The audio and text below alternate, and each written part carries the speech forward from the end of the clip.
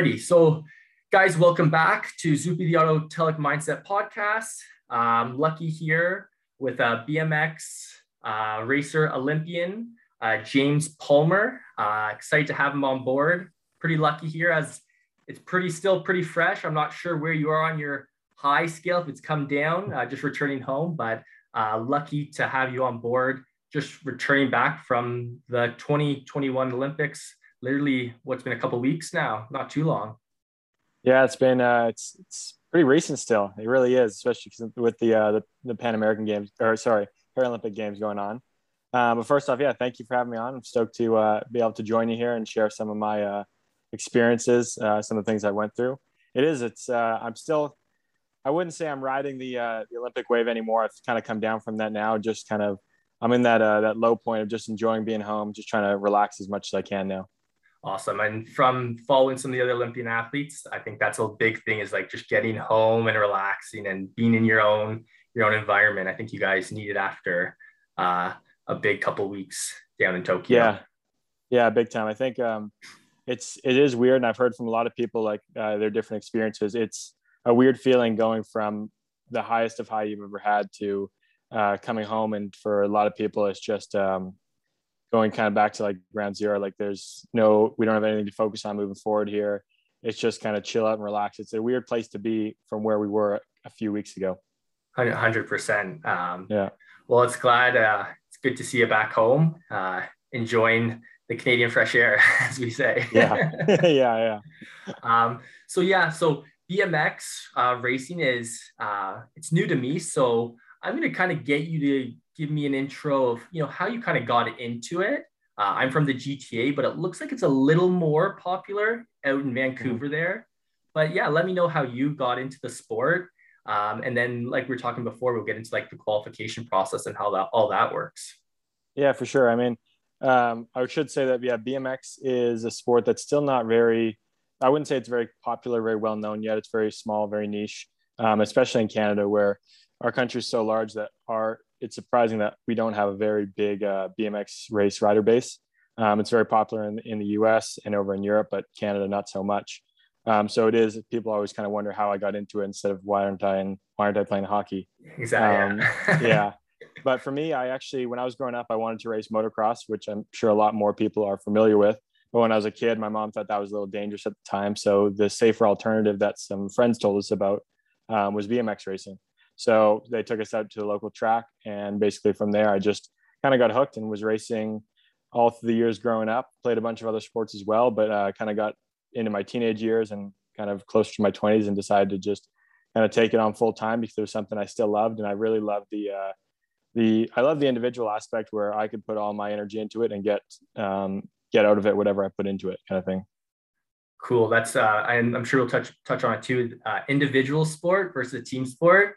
A lot different. You're kind of relying on yourself. So when we get into the mental and the mindset stuff, it'll be cool to start hearing what you do and some of the techniques and tricks you do as an individual, and with all the pressure kind of on you. So with regards to BMX, you said, like, when does it start to get serious? Like, when are you like, hey, I'm going to take this as like a profession? I think it's now that it's been in the Olympics, this is the fourth time it's been in the Olympics. It's starting to become more high performance around other countries, in the sense that they're starting to kind of focus younger people into the sport earlier. For myself growing up, and for a lot of the people I've grown up racing with, we wouldn't kind of start making it our main focus maybe until you're 18, around that age, maybe 17, 18, sometimes 19, but that's kind of pushing it a little bit late. Yeah. Nowadays you're seeing a lot of younger kids kind of focusing on more in their like 14, 15, 16 range. So it's a lot earlier. You know what? And it's crazy because, like you said, the BMX is not, it's growing, but like you said, the kids are starting to get into it younger. And like with my background in hockey, like, the kids are like 6 or 7, maybe even younger than that they're like, okay, I want to be a professional. Like, I'm going to put all my eggs in one basket and I'm going to go for it. So to say kids are getting younger, like, it doesn't surprise me with the skills you need to make it to that elite level. So not surprised one bit. And I'm sure it'll get even younger as it becomes more popular. Yeah, I think so for sure too. And the funny thing is about our sport is that you almost need to start young to be able to have the skill set to be able to do it when you're later on. It's not a sport that you kind of just do recreationally when you're a kid, and then when you're older, you're like, okay, I just want to do this full time. It's like you have to actually ride a lot to learn the skills, because it's a lot of the bike handling skills that we do on a BMX bike aren't very natural to most people, unlike a mountain bike. So if you're not doing it when you're a kid too, then it's hard to kind of get into it full on when you're older. And that's funny because I wouldn't have guessed that at all. I would assume you could jump in when you're older because you're just like riding a bike, but unless you talk to someone that's in it, that's crazy. I wouldn't have guessed that. So walk us. So yeah, I want to hear about how you qualify for the Olympics in BMX and how it all works. I know every sport has their own different qualification process. So yeah, kind of run us through for some of the viewers listening that are wanting to get into motocross or BMX, sorry, and how that all works. So our qualification, I believe, starts 2 years out from the games. That's when our official Olympic qualification points, they start keeping track of the points. And how it works for us, there's a few different pathways you can do to secure your spot. So the main pathway is through your nation, through your country, and they take the top 3 riders in your country. The top 3 riders that earn points at the World Cup events will go into a ranking system where they put your country into a ranking of like 1st through 20th and so on. And then they will take I want to say the top 11 countries out of that will all qualify riders. But it depends on what position you are for how many riders each country gets. So if you're the top 2 countries, you'll get 3 riders to get to go. The next 3 countries after that will get 2 spots. And then what does that make it? 7 through 11 or 6 through 11, sorry, will get 1 spot only. So that's kind of the first main pathway. The second pathway, which is actually how I qualified through to the games, is what's called an individual ranking spot. So if there are countries like Canada and other countries that don't really have 3 riders that are at the high enough level to earn a nation ranking position, they will then, after the 11 country spots, take the next 3 top ranked individual riders. So they take away those countries that already got a spot, and they look just at the individual ranking in the world and say, who are the next 3 riders whose country has not earned a spot? And then they'll take those 3 riders, they get a spot to the games. And then there's 2 more spots after that, and those are awarded to the best 2 finishes at the World Championships the year of the Olympics. Gotcha. So you're almost like you almost had like a wild card spot, sounds like. Sort of, yeah. It's a little bit of a wild card, but also one that I knew I was going after for a long time, because in Canada, we haven't unfortunately had 3 guys racing consistently on the World Cup Tour to get those points. So I kind of knew like a couple of years out that almost, I guess, when the whole qualification process started, that I was going to have to go after that individual ranking. What does make the nation ranking and the individual ranking different is that the nation ranking, you only get your points from World Cup events, whereas the individual ranking, they include all the races the year prior to the games. So that includes World Cups, continental championships, and other UCI events kind of around the world. So it becomes tricky. You're doing a lot of point chasing, unfortunately. So for you guys, would you have I know some sports, they have like a national training program. Do you have a program or a team where people for Team Canada come to train? So I would say kind of.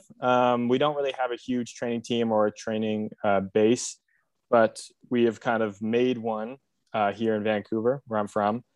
We have a track out in Abbotsford, BC, where we do our track training, and we worked out a deal with one of the universities to work out of their gym, and one of their strength coaches helps our team out as well. But BMX being so individual and being so small, a lot of us riders have different coaches from wherever, like from the US. My coach personally, he's Dutch, but he lives in the US. So although we have this training kind of location to be at here in Vancouver and Abbotsford, we don't really have that kind of centralized program like other sports do. Gotcha. But it's good to see it's slowly starting to grow. So would you spend throughout the season, do you spend most of your time in the States then, or a little bit back and forth? Pretty back and forth, but most of my winters are spent down south, somewhere warm.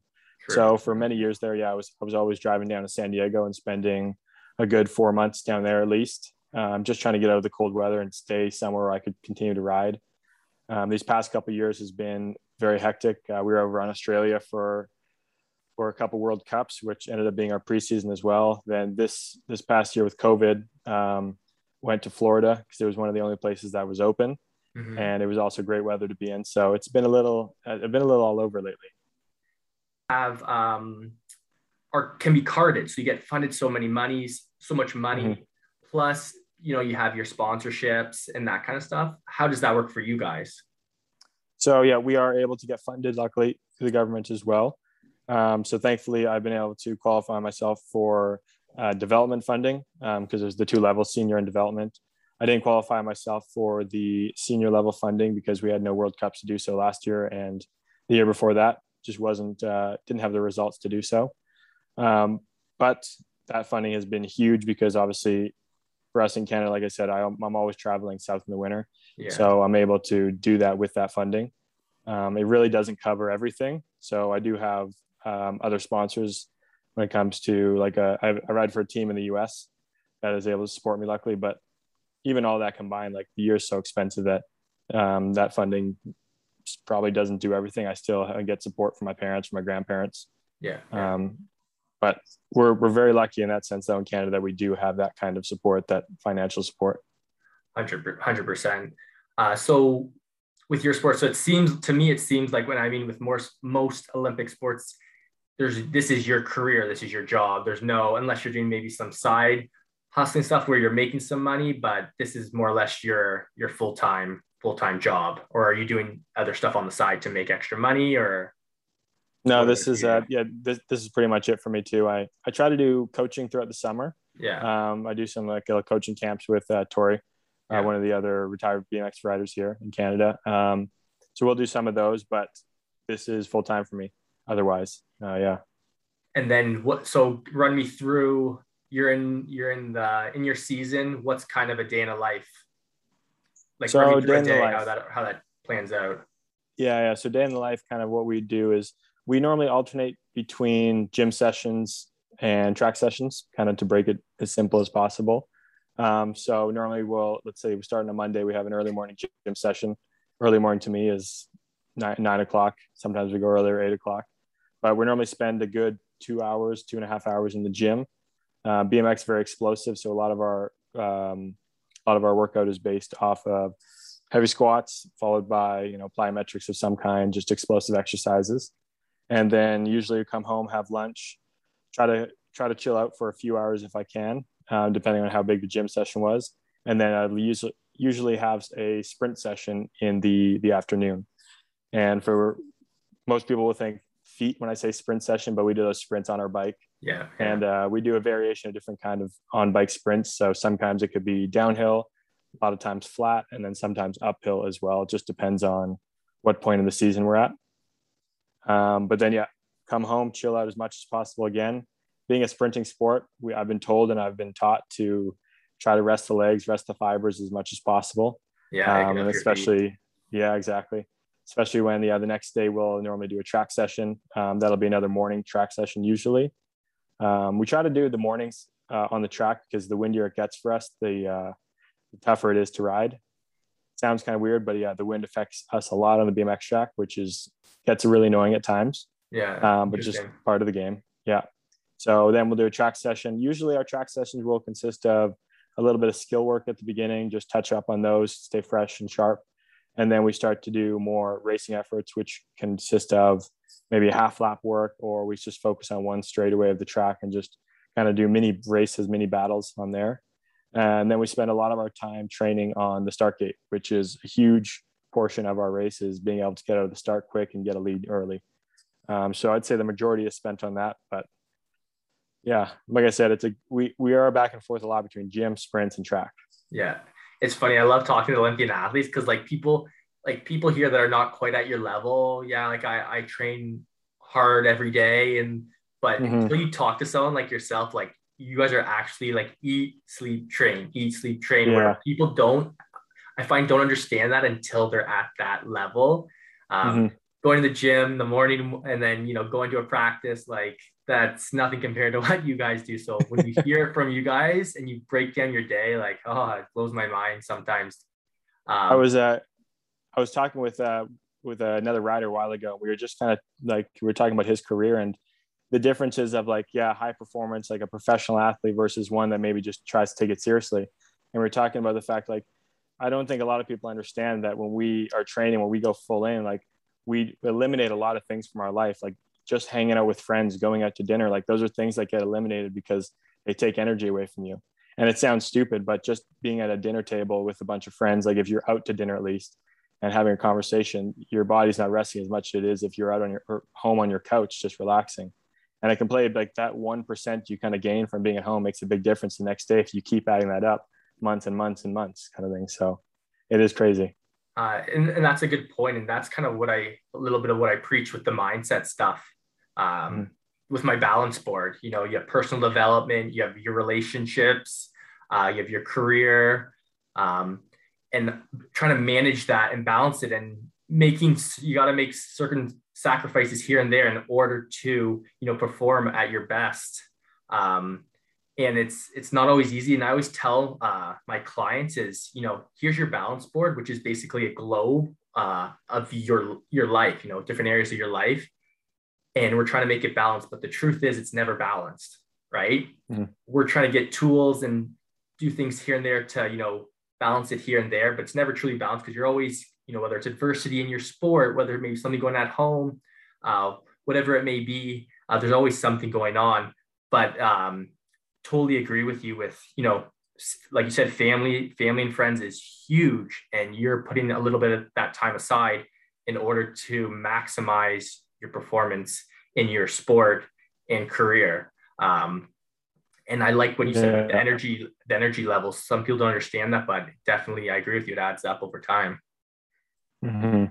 Yeah, it is. It's wild that sense. It's like looking at just like one day at a time, people would think it's crazy, but you start adding that up and it's like, if I'm a little bit tired tonight and I'm going to be a little bit tired tomorrow morning, is my training session going to be as good? Probably not. Then I'm going to be frustrated and maybe try to do too much, and I'm going to ride and get more tired. And it's just a snowball effect for sure. 100%. And that kind of leads me into my next question, which I was talking to you about before, like the Olympic journey, the 4-year process, this year being 5, which I'm sure was pretty interesting for you guys and going through what we did. But after like you describing like a day in a life, what you go through, you're planning that for 4 years. So with regards to goal setting, how do you break 4 years down month by month, year by year? How do you do it, and how do you stay focused that whole time? Because like you said, you explained one day to me, and you're doing that and competing on top of it to stay focused, to stay healthy, to stay, and all that stuff. How do you goal set through that process? It's almost a tough question to ask because the past year has been wild. It was easy to set a long-term goal leading up to the Olympics because I knew that's what my goal was. I was trying to accomplish that. So that goal was simple. I knew there were targets I needed to hit along the way that were my short-term goals.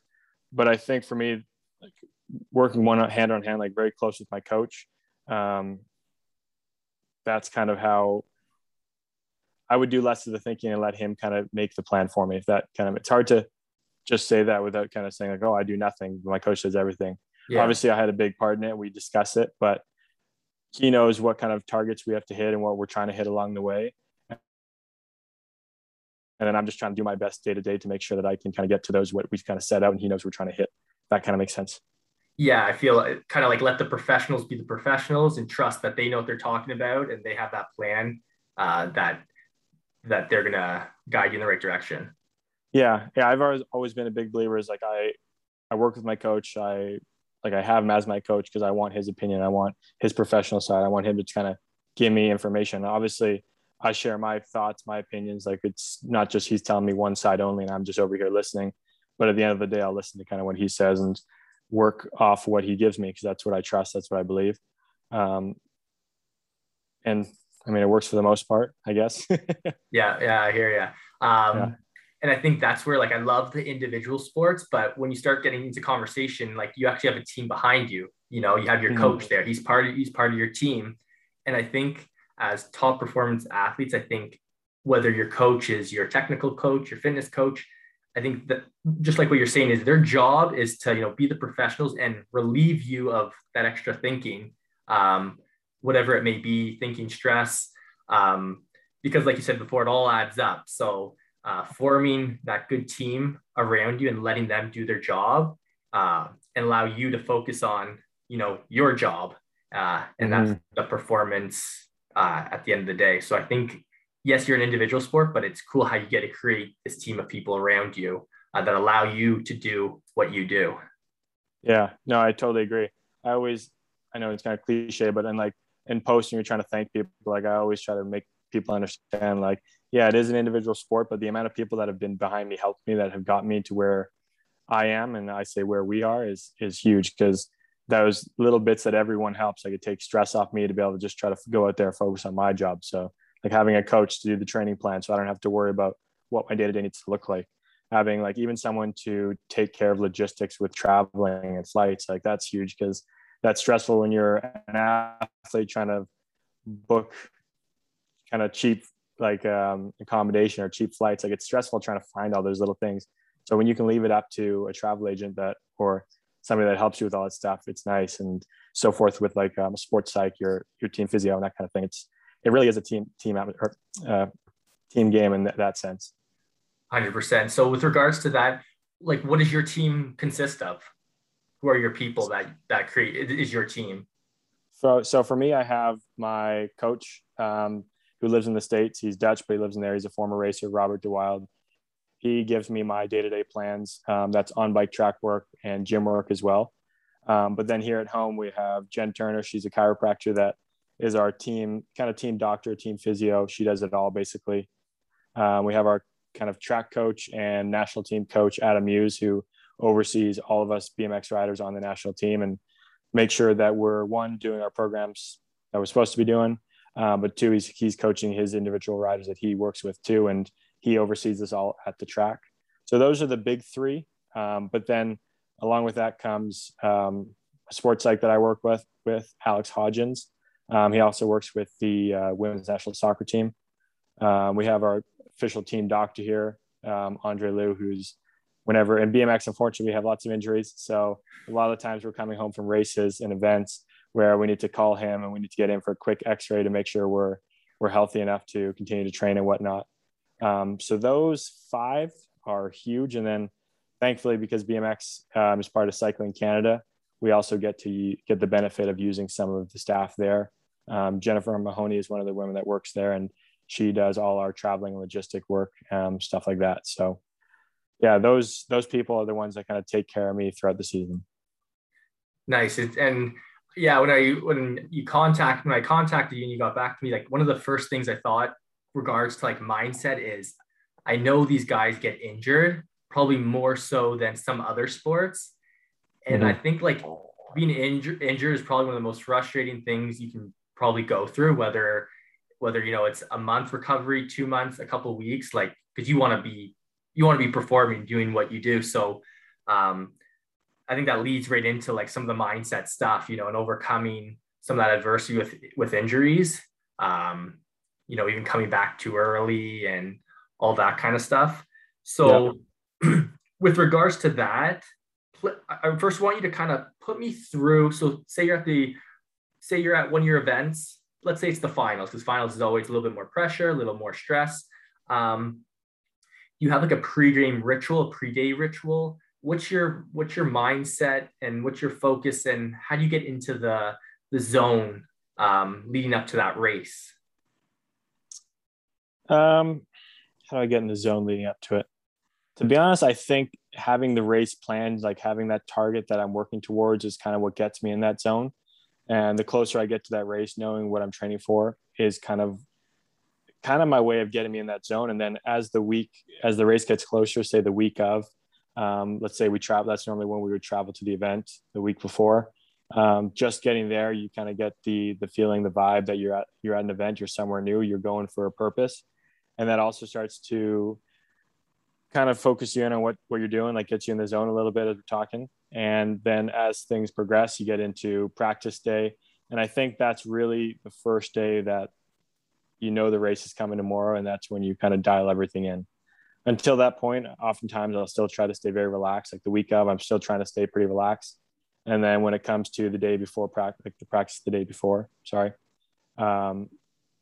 all in focus at that point. And then I'd say at that point, I'm already in the zone for race day. I do a lot of journaling that kind of helps me with my thoughts and to kind of get my process ready for race day. But I'd say that's already kind of set the day before in that practice. And then do you have any like routines where like you're going to listen to this song or you put on your headset, maybe go for a walk? Like you have a routine for that race day that you go through every time more or less? I'd say I do for like my warm up. I don't really have one for kind of the morning of. Like a lot of times our race time changes, so you have to be really adaptable and really flexible. But as soon as like I get like an hour out of our practice time of that race day, like our kind of warm up session, everything's kind of to plan. So normally chill out for 20, 25 minutes. And then after that, I got about 30 minutes to practice. So I'll start getting my music in, start going for a little spin, and then do a little dynamic warm up. Just write in my notebook again what the plan is for that exact session or for that exact race day. And then after that, it's just kind of gear up, get on the track, and kind of not go through the motions. But once I'm on the track, usually it's pretty standard warm up. We do a few efforts down the last half of the track and kind of move towards the gate, do a few efforts there. And once I'm feeling comfortable and ready, just call it quits, get the body resting, and get ready for the first race. So you said journaling. Do you do any like, give any affirmations, mantras? What about any visualization? We do a lot of visualization. There also are a lot of things like I'll say to myself, like I'm a big trust the process, stick to the task kind of guy.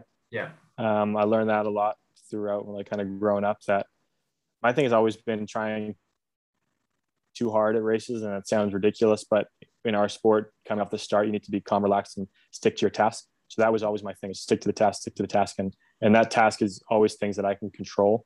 Yeah. So certain body movements out of the start. And those are the things I would write down in my notebook to get me going. Gotcha.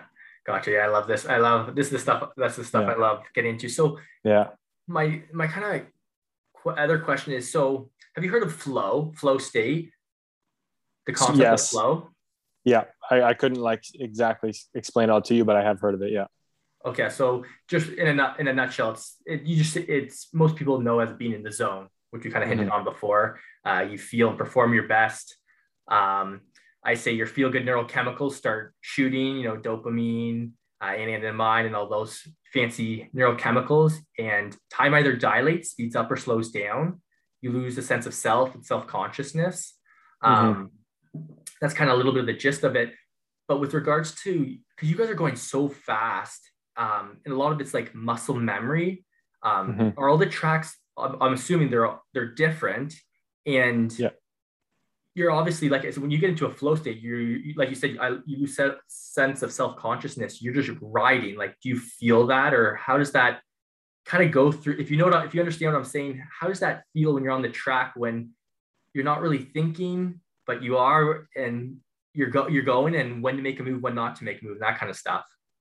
Yeah, I know exactly what you're saying. Like there's that time, and that when you're in the zone, you're not thinking about anything. You're just kind of going through the motions, and everything's kind of, your body's just doing it. In BMX, it happens a lot when you're in mid-pack, when you're in a race. Like when you're kind of, I've never been in this position, but when you're up front ticking your laps off, you're always doing your own thing. You're just racing your lap, you're ticking your boxes in that lap. But when you get put in positions where, unfortunately, I am a lot, which is you're in a pack, you're trying to race against other guys and find openings, find lines, find passes, you can't really think about that, especially in the sport of BMX. You don't have time to process what's happening. Yeah. You're like, okay, like I'm going to set this up and I'm going to wait and do this. A lot of the times it's, okay, there's a gap, I need to kind of go for it, I need to go now. And you don't really think about it. It's more of just doing. And in BMX, we talk a lot about, like, you can build an engine, you can build somebody to be really quick off the start. Like you can teach those skills, but that race instinct that you have to have in those situations where you're in the middle of a pack or you're trying to make a move. You can't generally teach that. It's something you kind of have to learn growing up, and just, it sounds stupid, but you almost kind of got to be born with it. You kind of got to just have it from that younger age that I talked about when you start the sport. Gotcha. And so like obviously you when you're on a track, the tracks, you get there in advance, you see where the hills, the jumps, the bumps are. Mm-hmm. But when things are not, like you said, if you're trying to make a pass or someone's passing you or, rubbing on you, like you're talking about here, everything's just instincts, whether, you're manualing, you're not manualing, you're going this high, you're not going this high. That's just instincts is what you're saying. Yeah, no, it really is. Yeah. There's been times where it happens with a lot of races too. Like when you get put into a position where you're battling with somebody, you'll pull out a random line or do something completely different that you haven't done before.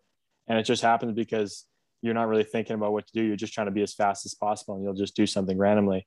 Like it's happened to me many times where I've been in the middle of a race trying to like elbow to elbow battling with somebody, and I'll just throw in a random pedal stroke, like between a couple of jumps that I would never do normally. Yeah. But in a race, it just comes out and it's just like, okay, well, that worked fine. I guess we'll keep going, kind of thing. Yeah. Yeah.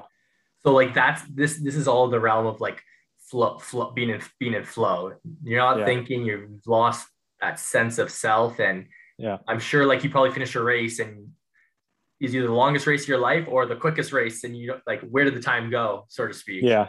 You almost have to you have to like be, wait a second, what just happened in that lap? There are some laps that's like so much stuff seems to happen in the lap. You have to like look back or like take a moment after the race and be like, did that all just really happen in like that 30 seconds? Like it's crazy. So do you guys do a lot of video like review through your training then, I'm guessing? You watch races over? Yeah, we do. Normally we'll try to watch a lap after the race, like every time, just to find anything we could have done better or see anything that maybe we weren't sure of that actually happened in the lap. Like, was I too close here, or did I actually have a move I could have made? That kind of thing. Yeah, we always do. Yeah. Cool. So kind of going back to the Olympics, with regards to your field, like what were kind of your expectations? How are you feeling going into it? I mean, you've raced these guys, I'm assuming, all the time, so you kind of know your competition, right? Yeah. What were kind of the vibes, and as like the weeks progressed, where you were standing, where you would like to have been, where you were, kind of play us through your Olympic experience with regards to the competition itself. So going into the Olympics, the race for the men's field, compared to the games in 2016, they actually cut the field down. So we had 24 men there. We're used to having in all the other Olympic games, we had 36. So the field was extremely stacked in that sense, where the kind of easy people you'd have to race, what we call like kind of a free lane. Yeah. Just kind of the joking term. We didn't have any of those. Everybody that was there to compete. And everyone that was there was pretty much expecting to be in the final. Yeah. So I knew going into it, it was going to be a battle right from the get-go. I was thankful that going into the race, going into the whole experience, like I had a really good prep, a good build up, but unfortunately in the back of my mind the whole time, I wasn't feeling as fast as I would have liked. The partner that I was training with, the guy I was training with leading up to it, is from France, and he is one of the fastest in the world and very well could have and should have won the games, should have won more races. He's won multiple world championships. So it was tough to feel confident about my speed going up against him all the time. But I kind of knew also that, like, although I wasn't feeling fast, I had done all the prep work and everything went smooth. So I was kind of confident in that sense. I did everything I could there. When I got to the games and got to our track, we had ridden it before. We had ridden it the year before to kind of test it out. But they had made some changes since then to the track, which I wasn't a very big fan of at all. Unfortunately, got on there and was just extremely uncomfortable with it. And it was a little bit of a surprise to be as uncomfortable as I was, because I've always been somebody that's been more of the track rider. I haven't been the start speed guy. I've been someone that works my way around the track and tries to pass people in that sense. But being uncomfortable with the track changed that completely and made it really uncomfortable for me. And it was kind of a new obstacle I had to face. And I understood what it was, like what the challenge was. And I tried to do my best to deal with it. But looking back now, I tried my best, but it wasn't very good, unfortunately. And although my goal was to make it to the final, like I was battling for a top 4 in our quarterfinals, and I didn't make it out of there. So it was it was extremely disappointing in the sense that I felt like I did everything I needed to do, everything I could have done. But I really didn't feel like I got to put my best foot forward out there because I never got comfortable with the track to really race like myself. Yeah, and I mean, you don't like, that's the thing that I love having these conversations, is that you, as a spectator, you don't know, you never know what you're thinking or how you're feeling.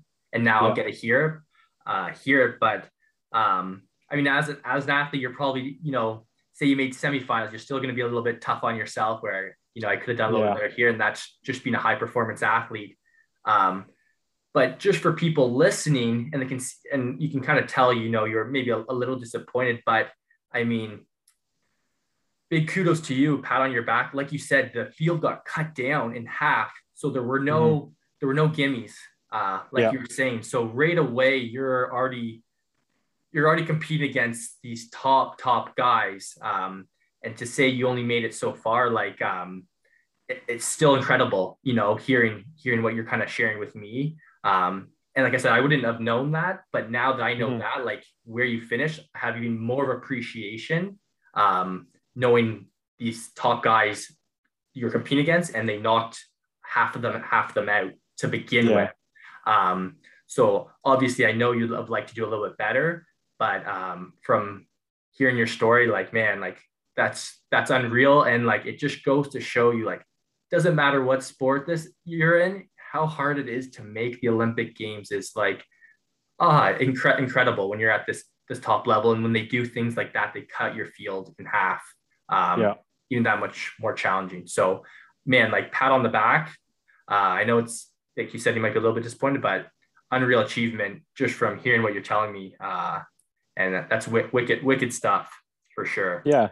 No, thank you. I do appreciate that. And I have been told that by many people, but I also think, that's that racer instinct, or any kind of athlete. They always, once you've experienced a certain level of success, you're always trying to reach that same level again and again. It doesn't matter what event it is.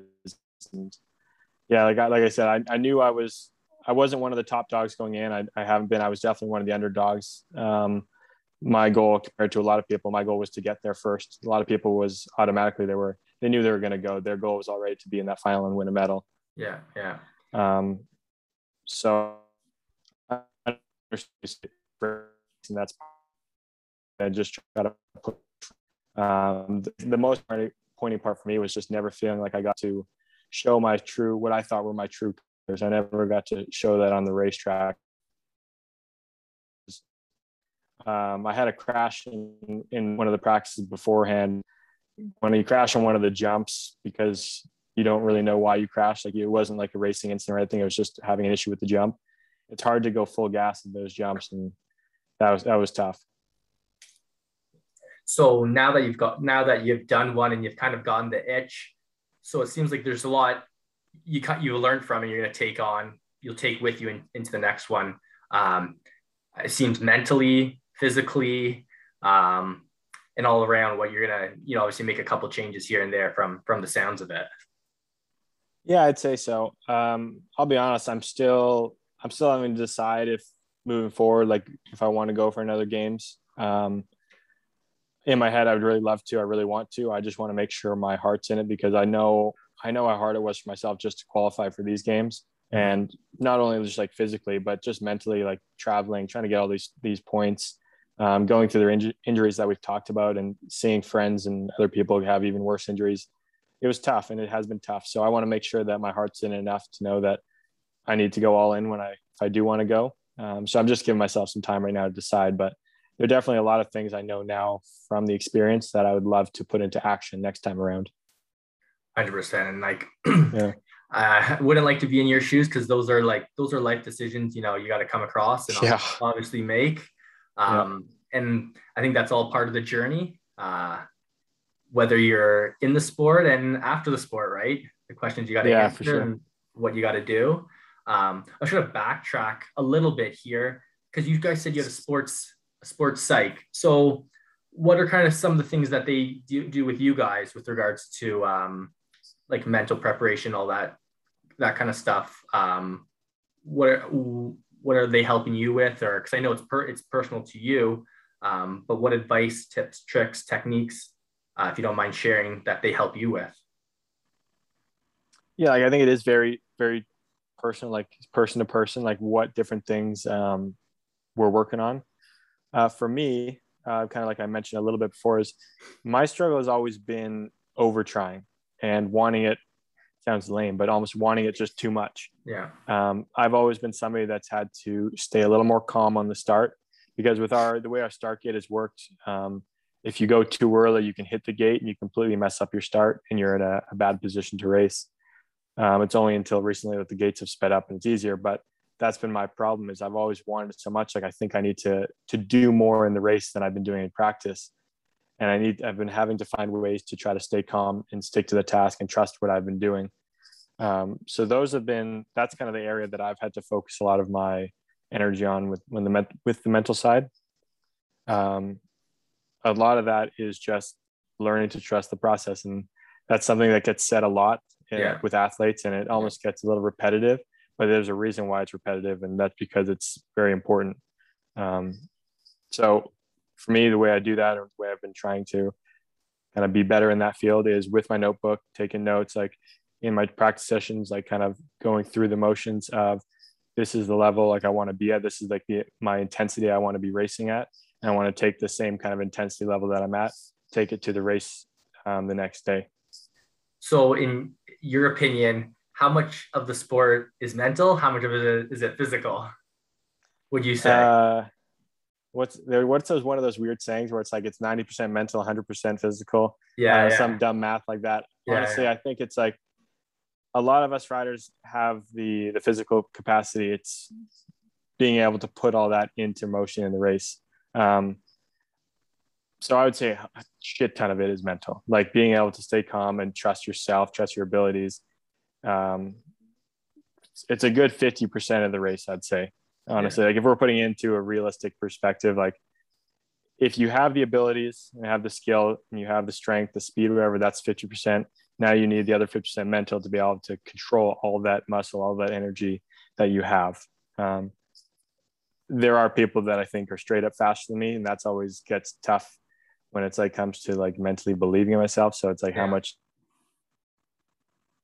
is it mental then versus me just trying to do my best and hope they mess up kind of thing. But yeah, a lot of it's mental. 100%. And it's good to hear athletes talk about this, because for the longest time, people weren't talking about this or getting help with it. So it seems like you've done a lot of self-work over the last 4, 5, 6, 7, 8 years, just from going over some of this stuff right now. It seems like, because this stuff takes years and experiences to kind of get in tune with like mind body kind of thing. Mm-hmm. No, yeah, I've learned a lot of different things from different sources. From my sports psych, of course, has been able to help me the most. Just being able to talk out some of my thoughts has been huge. I've really got into, or I did for a while, I got into reading sports psychology books, like different sports books, with kind of people like in NBA or MLB, different kind of coaches and sports psychs that have worked with different athletes and how they helped other people. But then also just like listening to podcasts and like having different athletes on the podcast and like hearing how they work, what worked for them and stuff like that. Like I've tried things just from hearing what other athletes do. So I try to take a bunch of different sources in. Yeah. And kind of through my experience doing research and stuff, like there is so much stuff out there. Sometimes you got to hone in on a couple sources or people you like and kind of stick with them. Because I mean, some things get repetitive. Some things just don't work for you. They work for other people. So I think it's finding a good mix of a couple people here and there in different industries with regards to mental health and wellness, and kind of honing that in. And obviously, hopefully it works for you. I found was a big part of my practice, because I mean, there's just so much stuff out there, which is nice, but can be overwhelming too. Yeah, no, it really can be sometimes. Yeah, I've tried some random things, that's for sure. Like things that I've heard other people say they do. I've tried that and be like, okay, yep, that's not for me. Yeah. Well, at least you tried. Yeah, exactly right. Yeah. No, it's good to hear that. Like I said, the mental side is becoming part of a coach that's helping you with that stuff, whether it's sports psych, whether it's someone's helping with meditation. I mean, there's a bunch of stuff out there. Mindset coach, different titles for different different things. So it's good to see it's out there. Yeah. But so I was kind of like reading up on you, and I saw you have a kinesiology background. Very brief one, but yes. Yeah. But you obviously have a keen interest in the way the body moves. A little bit. I did more so when I was kind of forcing myself to go to college or go to university. Yeah. I picked what was what I was like, what I wanted to learn at the time, which was about the sport, about the body, so I could, perform my sport better. Gotcha. I'm less interested now, more of just I'd rather just perform stuff, but I still have a very big interest in that side of the stuff for the gym work I do. Yeah. Gotcha. Yeah, and the gym stuff is awesome. Like I said, there's so much stuff out there, and it's pretty cool what the human body people are training and doing with the body is just incredible now these days, and what they're probably having you do now versus a couple of years back. Yeah. So that's interesting. So like, okay, so outside of the BMX stuff, what kind of other hobbies do you have, or what kind of interests do you have outside of the sport? So right now, because I've been like full-time BMX, I stopped going to school a good handful of years ago now. Pushed all my time into BMX. So on the side, all I'm really doing is I do my coaching stuff in the summer, try to get out to some of the local tracks, coach some of the riders. I play a lot of golf. Been really into golf lately because it's just one of the greatest sports out there. One of the toughest sports too, if not the toughest. Seriously, yeah, big time. Yeah, mental wise too. Mentally, it's tough. Golf is yeah. I co-host a podcast with a friend of mine in the BMX world as well, which has been fun. And then I drink a lot of coffee. I'm really into just going to different coffee shops, exploring the cities and wherever I'm at, and just finding different spots to hang out. Nice. So a little bit of everything. A little bit. Like I'm very chill. Like there's a lot of people that say like it's kind of boring. I don't do very much, but it's kind of the athlete life. Like I don't need much. Like I can enjoy just hanging out, drinking coffee, or going to the golf course with buddies and just playing golf all the time. Like that's great for me. It's fun. And it's funny because like you do such a fast sport, and then when you're off the race, you're the complete opposite. Yeah. People always say that like how did like golf come into the mix? And I think it is because it's the complete opposite. Like I'm not a big guy with like the adrenaline things. Like I don't need to go ride roller coasters or go do bungee jumping stuff. Like I get that adrenaline for my sport. Like I want to do something that's very much the opposite and just relax. Yeah. Nice. So, you've had the Olympic experience, you've thrown on the Olympic jersey, when you're there, what's that like? What does that mean to you? Because that's obviously just a different, it's not a World Cup, it's the Olympics, which you've been kind of working towards. Like, what does that feel like? What did that mean to you to be there representing Canada, representing your nation, your friends, your families, your coaches, and all that? What did that feel for you? What did that feel like? I've been asked it a few times, and it's really tough to put into words like the feeling of pride, joy, like honor, like everything, all the above, that it feels like the amount of time that as athletes, like our focus of just trying to get to that point in our sport, like trying to get to the Olympics. When you finally get there, it's a huge relief. I think putting on like the jersey, getting up for practice, like being in the gate for the first time was just like, I had a lot of like pride and just joy of just knowing that myself, like everyone that has helped me along the way, my parents, my grandparents that have put so much like time, money, energy into helping me. Like it's a goal. It was something that we all kind of accomplished. It wasn't just like, I wasn't up there just for myself. I was up there for my family, everyone helped me, but also all the BMX riders in Canada that want someone to look up to know that it's possible. I mean, like I said, BMX isn't big in Canada. So to have myself up there, have our female Drew McKeelson up there as a role model, as somebody for these kids to look up to, was huge for me. I think that's really big. Honestly, to put it really simply, it was just really cool. It's just an experience like of all time. Yeah. Say no more. Yeah. So, and that kind of leads me right into my next question here is like someone trying to do what you do. What's kind of some advice you'd pass on to the next generation, people trying to become, the next BMX Canadian rider? I've had the kind of question, and kind of people talk to me about the sport and they've kind of wanted to know that too. And I think I've been saying it a lot, is you just need to go all in and believing in yourself. Like if you want it, you need to go after and get it. In BMX, like I don't know how other sports work, but in BMX world and this kind of individual sport, you have to go after what you want. Like there's not somebody guiding you along the way saying, okay, you qualify for this. Okay, we're going to go do this. It's like, if you want to go to a World Cup event, like you have to get yourself ready and tell yourself like you're going to go to it. For me, back in the day, like this was back when I decided I wanted to do BMX full time. I knew I needed to go down south and I needed to move myself down south. So I found somewhere to stay and I just drove down to California because I knew that's what it took. So if the other people are listening, any BMX riders listening, like be okay, be willing just to go all in on your own. I think that's what it takes. And that's what you need to be willing to do.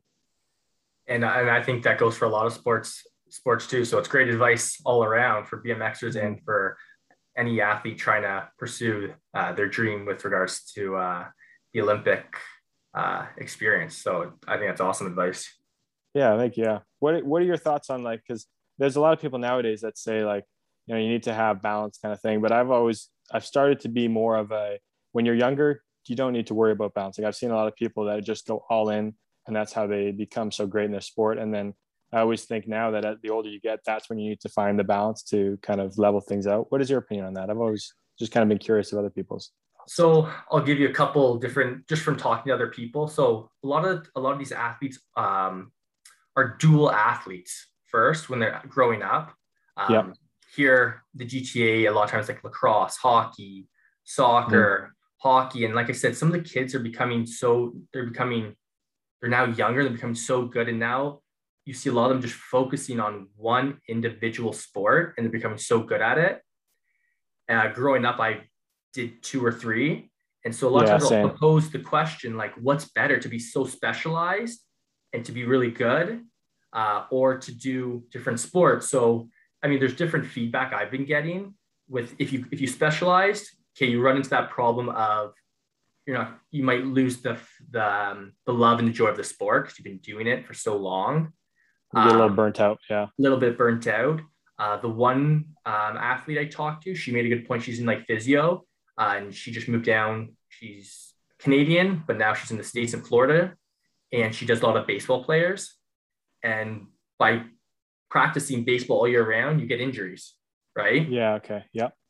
So she's like, well, it's good to give those muscles a rest as well. And then by playing other sports, sometimes they are complementary, right? Yeah, you're using certain muscle groups that are helping each other. So that's some of the stuff I've heard with regards to honing in on one specific sport. Like I said, when you're younger, you're a kid. Like I think you want to experience it all. You know what I mean?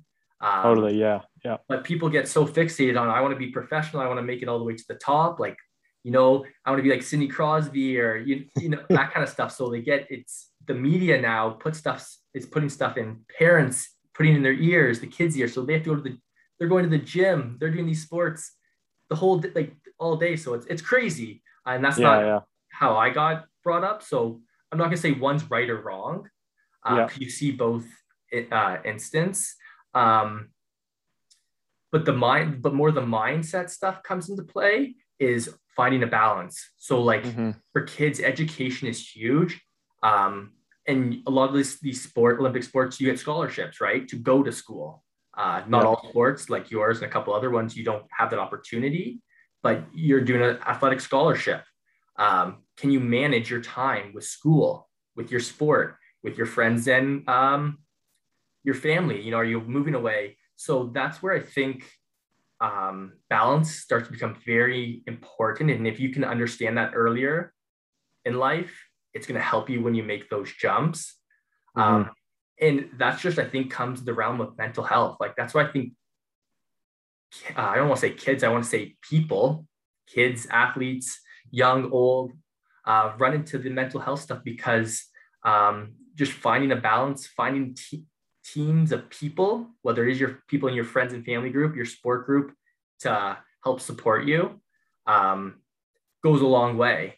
For sure. And it's sad, but you're seeing it so much more now because of things that have happened. I mean, a lot of the stories in the Olympics you've heard, right? So I think that balance comes at your let's call it high school and around high school. You start to see it, and you're able to, and then you're making those jumps, right? Do you want to play this sport? You're good at it, and you want to be good, or do you want to make the jump to like semi-pro, pro, and the levels you were talking about as well? to go all in for it. So and everyone's different too. So it's tough, very Yeah. tough. I'm not sure if I really answered your question or, No, no, but I always just I like getting those opinions, those different thoughts on it too. Because I do like the idea, and I've always been a preacher for that too, is when you're growing up, I think playing other sports first off is huge. Not just being specific in one sport right from a young age, because you need to be versatile as an athlete. So, and not just in your sport, but with other training aspects. Like you need to be able to move your body in certain ways that maybe your one sport doesn't help you with, like in the training aspect. So it's like for BMX, we need to be able to do a lot of plyometrics in the gym and whatnot. And if you just ride a bike all the time, you're not going to have that skill set on your feet usually. So you need to, like, as a kid, as a parent, like you need to keep your kids in those other sports, at least to a certain point. And I think you nailed it on the head, like kind of your high school, like kind of mid to late teenage years. And then if you want to get specific in your sport, do so. And I think having that background of other sports then creates balance in the future as well, like having other interests outside of your sport. Because you're right, that's huge. Like people that don't really have those interests, once they get older, they either start to get burnt out, or they don't have somewhere to escape their sport from. Yeah, and sport too. Yeah. The big thing I hear with Olympians, I'm sure you probably hear it, is and actually a guy made a great post today, like what's life after sports? Like you eat, sleep, and train. What's after? And I find, like, exactly what you're saying, those other interests hopefully can come into play. But if you haven't developed those, I think you can become lost, right? And that's where it becomes tricky as well. A lot of times, they say the Olympian athlete, because you're training 4 years, 8 years, however many Olympics you do, and that's like all you know, right? So it's almost like a post stress after you've ended your career, or you've retired, whatever it may be. Yeah. So it's important, but I think, every person's different. So it's hard to say fully, but it's definitely important, especially now with social media and all this stuff that we have access to, makes it even more challenging, which I think plays a big part, good and bad, with that stuff. Yeah. So thanks for coming on. And I think I got a little bit lucky. You said you got a little bit of an injury, so you had time to sit down and chat. So sorry you got injured, but thank you for getting injured, because I now gotta jump on to have this little chat with you. Yeah, no worries. Thank you. Thanks for having me on. I enjoyed just getting to chat